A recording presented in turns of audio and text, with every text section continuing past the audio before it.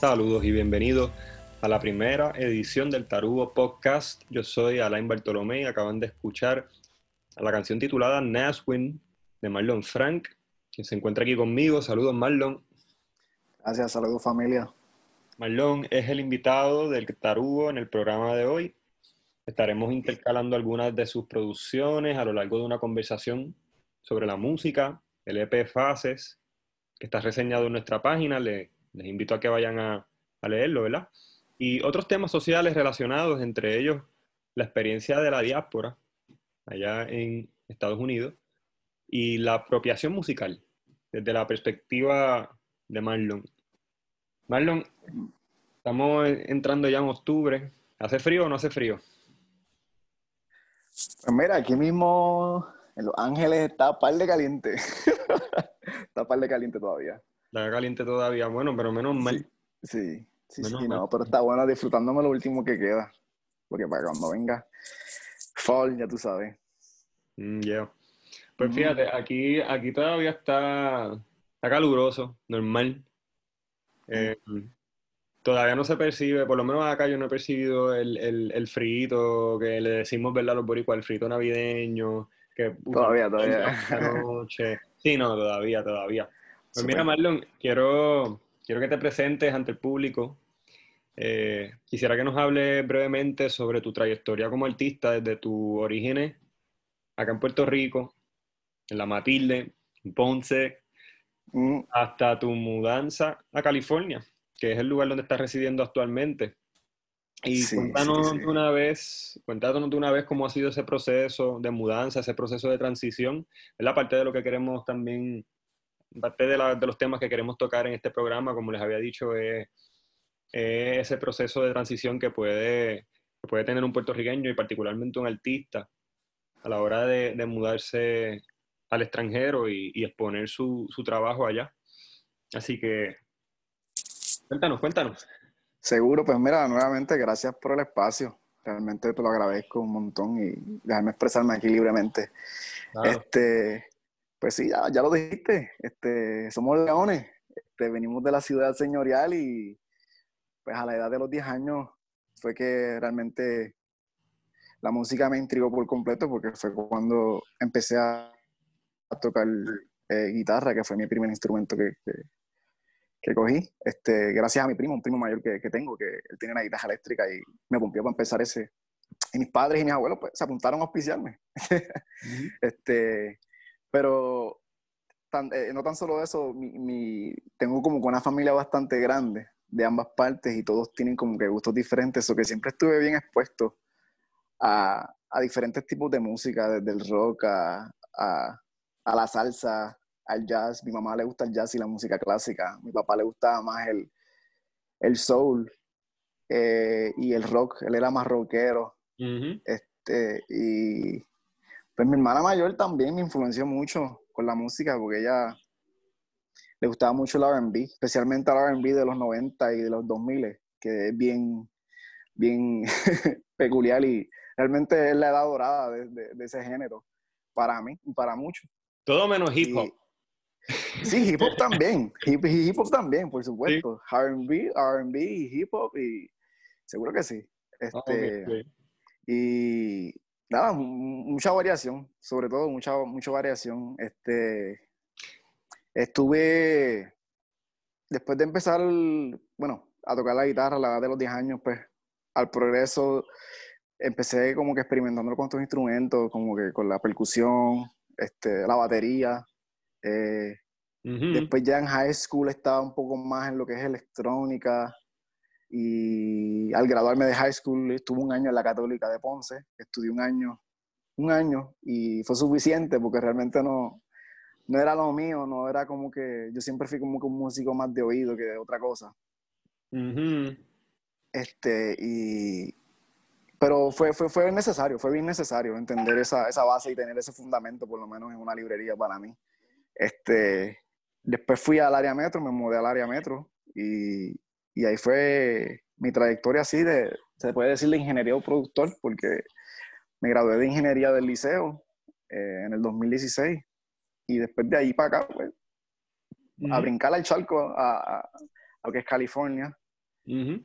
Llevo 4 años acá y pues Metiéndole. muchas oportunidades se me han dado realmente. ¿Verdad? El público, le explico, yo conozco a Marlon hace años, estudié con él en el liceo, allá en Ponce, y he visto su Sí, desarrollo, por eso en gran medida pues me siento bien emocionado por tenerte aquí hoy, gracias a ti de hecho por estar con nosotros. seguro que Eh, sí.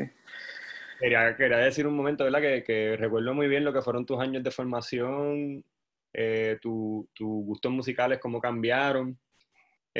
Para las personas que no hayan, ¿verdad?, leído la reseña del EP Fases, estamos hablando de un artista que ahora mismo tiene muchas de sus producciones en SoundCloud y en Bandcamp, y son mayormente, ¿verdad?, producciones que trabajan con muchos géneros, pero están dentro de lo que llamamos, ¿verdad?, el lo-fi, El- hip hop, sí, sí, las sí, pistas, los beats, la música electrónica, el ambient, el lounge, todo ese, sí. todo ese conjunto de subgéneros que nosotros escuchamos mucho en esas plataformas, ¿verdad? Las personas que somos fiebrúas, que buscamos escuchar pistas a veces sin nadie cantando necesariamente, ¿verdad? Como instrumentales incluso. Pues ese es el género dentro del cual trabaja Marlon. Y, ¿verdad? Quería hacer esa aclaración porque no todo el mundo necesariamente haya leído la reseña que tenemos en la página. Y Sí, quiero que sepan de lo que estamos hablando. Eh, entonces me estabas contando que, volviendo a ti, entraste a la católica, viste que no era lo tuyo, eso también me llamó mucho la atención porque creo que muchas personas se identificarían contigo. No todo el mundo quiere estudiar música desde el punto de vista académico y eso no significa que tú no vas a ser músico. Yo creo que tú eres un buen claro. ejemplo de eso. Has tenido mucho desarrollo. Entonces, yo creo que eso es algo que tampoco no nos enseñan mucho en la escuela, ¿verdad? Como que te dicen en la escuela, si vas a ser músico tienes que ir a la escuela libre, tienes que aprender a leer música, y cuando en realidad la mayoría de los artistas comerciales que tenemos no leen nada, o sea, no leen música en el sentido tradicional. Realmente. No es que no leen, pero no leen en el sentido, ¿verdad?, académico. Sí, no. Mucho, sí, es verdad. Y recuerdo esa fase tuya en la Católica donde dijiste, en verdad, yo puedo tocar esta canción sin leerlo, no voy a hacer esto, voy a, voy a moverme a algo un poquito más posmo, por decirlo Sí, así. no. Sí, no, definitivo. Es que pues, siempre fue como que más maña, como le dicen, tú sabes. Era más como más Ujú. maña. Era, escucho algo y puedo imitarlo. Escucho algo y puedo imitarlo. Y así fue que más o menos, o sea, así fue que me empecé a desarrollar hasta que realmente vi que pues podía empezar a hacer cosas mías y disparates y experimentos. Chévere. Es- Sí, Otra cosa que sí, perdóname la interrupción, otra cosa que tenía que resaltar es que también estudiando la ingeniería en San Juan, yo salía de la escuela de ingeniería y me ponía a coger talleres de bomba. Y eso para mí ujú. fue muy importante, perdóname. Muy importante porque me enriqueció mucho. Obviamente la percusión y el entendimiento rítmico y la cadencia fue bastante clave en mi camino.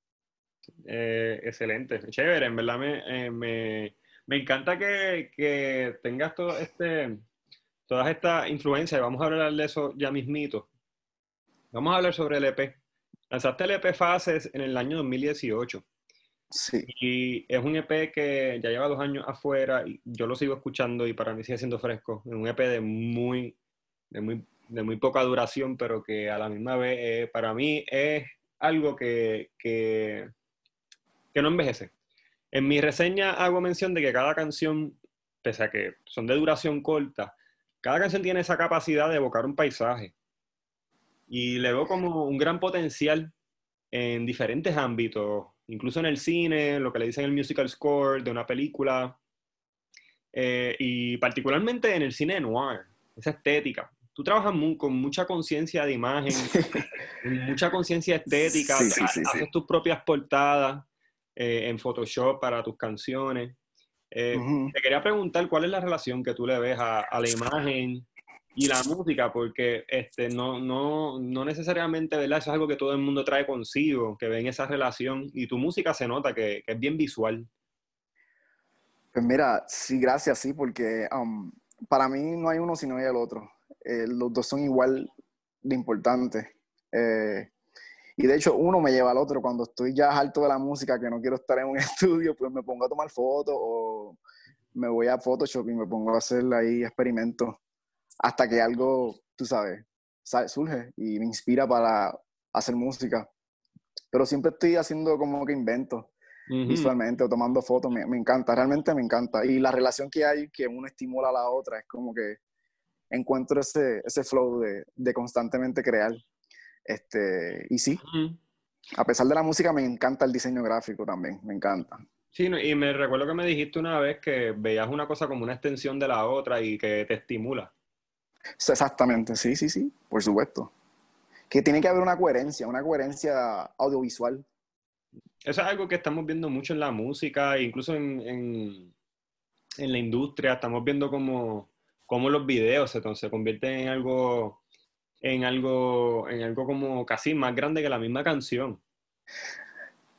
Sí, a veces desafortunadamente la estética es mejor que la música, pero ajá. Sí, Pasa. sí, pasa.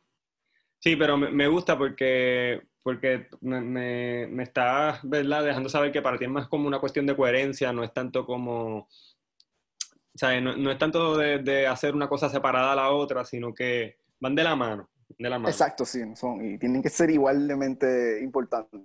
Ya. Bien, vamos a escuchar otra canción. Vamos a otra canción, una de mis favoritas. Se titula 622. ¿Por qué tú le pusiste ese título? Te voy a hacer la pregunta ahora. Nunca te he hecho esta pregunta. ¿Por qué se llama 622? Pues mira, para serte bien sincero, el nombre de las canciones que yo le pongo es lo último que pienso y a veces ni lo pienso. En este caso en particular, fue que cuando hice el master bounce de esa canción, era las 6:22 de la tarde. Fíjate, ya la pegué y no lo dije. Yo estaba pensando, esa es la hora, esa es la hora. No, pero es No, sí, como no. un código, eso es como un código, es una manera de codificar. Eso realmente a veces pongo nombres disparates que, no sé, tienen como un tono y no, realmente los nombres de las canciones no es lo menos que pienso. Ya. Bueno, Sí, en verdad a mí me encanta este tema, como te dije. A mí me encanta el tema porque sacaste la guitarra, la sacaste a pasear y sí.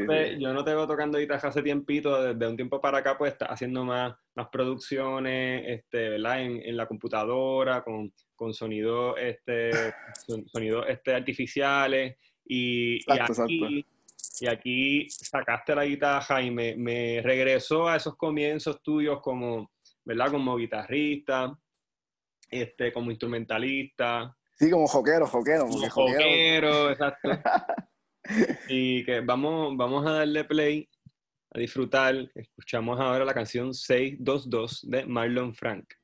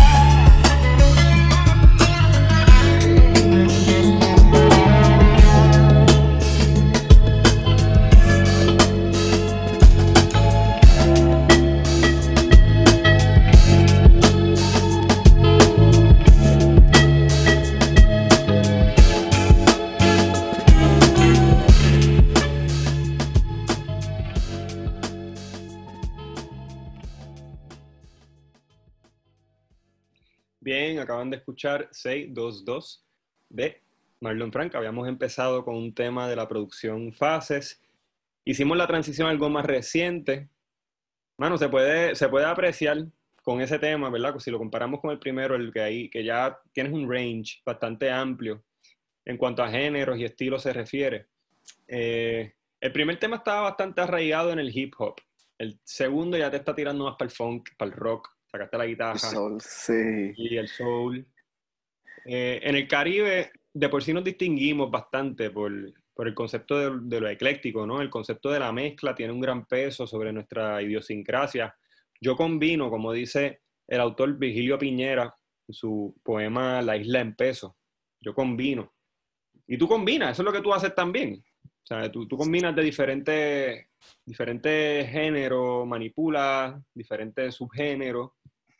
Te quiero preguntar, ¿qué implica para ti ese acercamiento hacia el arte, donde combinas elementos de diferentes procedencias? Pues mira, más que nada para mí es como darle respeto a los que estuvieron antes de uno, tú sabes. Como dije, me influenció muchos estilos de música, pero todo tiene como una conexión, cierta conexión si realmente buscas profundamente.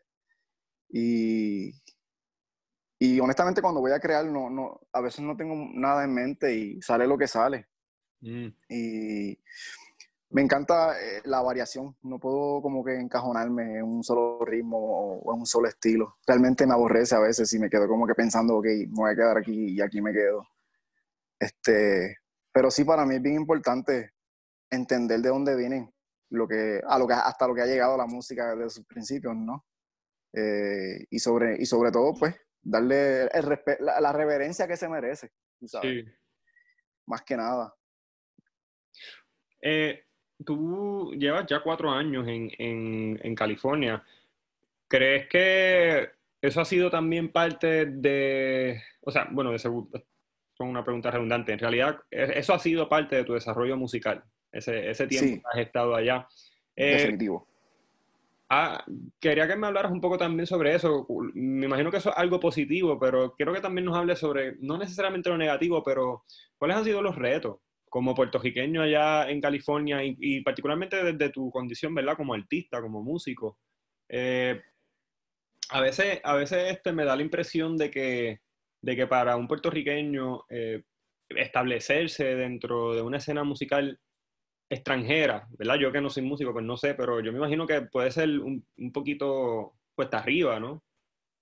Sí, cuesta arriba como cualquier otra cosa, ¿no? Pero la cuestión del destierro es bien real y del choque de cultura es bien real. Los primeros 2 años para mí fueron fuertes porque la cultura es completamente diferente, el acceso a las cosas a los que uno está acostumbrado o quizás no está acostumbrado a tener viviendo en Puerto Rico, es un choque bastante grande. Lo es todo realmente, pero agradecido de que pude estar expuesto y tuve el privilegio más que nada de poder expandirme hacia otros horizontes y conocer otro tipo de sociedad, tú sabes. Musicalmente te pusiste también, ¿no? También. Y pues uno se va desarrollando mientras va. Esto es como mantenerse juego, o sea, estudiante del juego, porque yo empecé como que así como música y después me estudié la ingeniería, pero me di cuenta que realmente lo que me gusta mucho es producir y DJear también, que es Ya. lo último que estuve haciendo antes de que se cejara todo por el COVID, pero Mano, sí, como eso ha sido un golpe bien duro, ¿no? Para los sí, ¿no? Porque DJs. para los DJs, cualquiera que esté en el entretenimiento, porque Sí, es todo social, todo el que trabaja en entretenimiento es socializar, pero poco a poco, los y músicos la tienen bien duro con eso, ¿sabes? perdóname. Que los músicos siempre la tienen bien, bien duro, que eso es tu joya habichuela, tú sabes, yo sé que tú, sabes, muchas veces de donde generas ingresos es de los guisos. Y no, y los artistas en general, donde generan el dinero muchas veces Ujú. es de los guisos, porque los contratos que a veces obtienes de Spotify, de otras plataformas, a veces no son los mejores y el porcentaje tal vez hay que dividirlo con mucha gente, si tienes mucha gente en tu equipo. Eso que realmente el ingreso mayor es mucha calle. Sí, Definitivamente, sí. sí, sí, sí. Bueno, estamos en vistas también ya de un proceso de adaptación en todos los niveles, en la Sí. educación, ahora estamos hablando de la música. Yo di clases de español y te lo digo, en la educación no se han adaptado tampoco. Lo que pasa es que pues, los maestros por lo menos siguen cobrando y los músicos en ese sentido pues no tienen ese respaldo, ese mismo respaldo como otras áreas de, ¿verdad? De nuestra fuerza laboral. Sí, sí, sí. Un poco más cuesta arriba, pero Como dice la orquesta de Macabeo, hay que ser traicionero. La música, ellos tienen una canción, un tema que dicen en la música hay que ser traicionero, hay que ser sí, bien mañoso, como tú dices, bien mañoso. Si vas a escoger ser músico, tienes que ser bien mañoso. Bueno, sí, sí, sí. pero nada, lo lindo es que de todo este proceso con todo y eso se sigue produciendo música. Sí, ahora más que nada tenemos el tiempo para producir, que es lo más positivo de todo. Ahora tenemos todo el tiempo Ujú. ahora para producir. Bien, vamos a pasar al próximo tema, que es un tema que nos interesa mucho y que tú me habías dicho que, ¿verdad? Que te urgía mucho hablar de él. Vamos a empezar a hablar un poquito sobre la apropiación musical. Voy a empezar con una cita de Yolanda Arroyo Pizarro, y dice lo que sigue.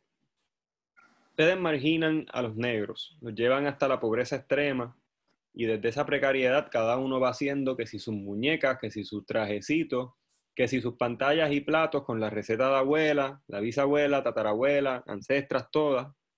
Y ustedes cuando ven que les va bien, que salen adelante vendiendo su joyería de negro, bailes de negro, cultura de negro, encima los castigan con robarles la idea, la masifican, se la comparten entre blancos multiplicada y encarecida, y entonces pretenden que uno se quede de brazos cruzados ante ese robo y apropiación. Váyanse bien para el carajo. La cita de nuevo le pertenece a la autora afroboricua Yolanda Arroyo Pizarro. Yo la obtuve a través del muro de Facebook de Ketsia Ramos. Ketsia Ramos también es una de las gestoras más importantes ahora mismo en la escena independiente. Tiene un editorial que se llama Casaluna y un proyecto que también recomiendo a quienes nos escuchan, ¿verdad? Ketsia Ramos es una artista que tuve el placer de verla declamar en una actividad, en varias actividades de poesía. Oye, disculpen, blooper, no es Casa Luna, Casa Cuna, Casa Cuna. El proyecto de Ketsia Ramos, Casa Cuna, con C. Bien, así que gracias a ella por proveernos esa cita. La cita se refiere en gran medida a la cultura de apropiación, y que sé que a ti te preocupa grandemente porque me lo has expresado personalmente en varias ocasiones. Otros artistas como 79 también se han expresado en contra de la cultura de apropiación, y en el caso de él haciendo referencia a otros artistas como Bad Bunny incluso. Como músico que trabaja con diversos géneros, ¿cuál es tu código de ética con respecto a la apropiación? ¿Qué está mal? ¿Por qué está mal? ¿Cuáles son las consecuencias y qué es lo correcto desde tu punto de vista? Porque existen Pues muchos mira, músicos, existen muchos ujú. músicos que parten de la premisa de que lo que nosotros llamamos apropiación es algo inevitable en la música. Pues mira, pues creo que esos músicos que dicen eso, creo que confunden lo que es influenciarse a lo que es apropiarse. Hay una gran diferencia. No hay nada malo con influenciarse. No hay nada malo con querer rendir cierto tributo a algo que realmente te movió. Pero en el momento que uno se pronuncia pionero de X o Y cosa, Ujú. o realmente actúa y se proyecta de tal manera, y ya eso es apropio. Ya eso es apropio y es un acto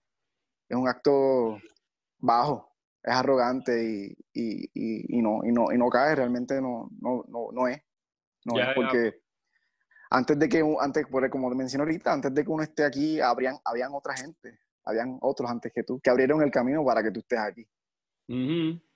Y tener eso en mente y tener eso en conciencia es sumamente importante. Sí.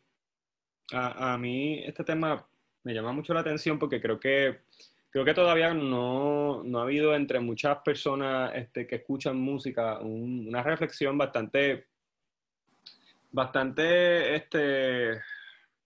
digamos, extensa. O sea, no se ha extendido esa reflexión a todos los que disfrutamos la música.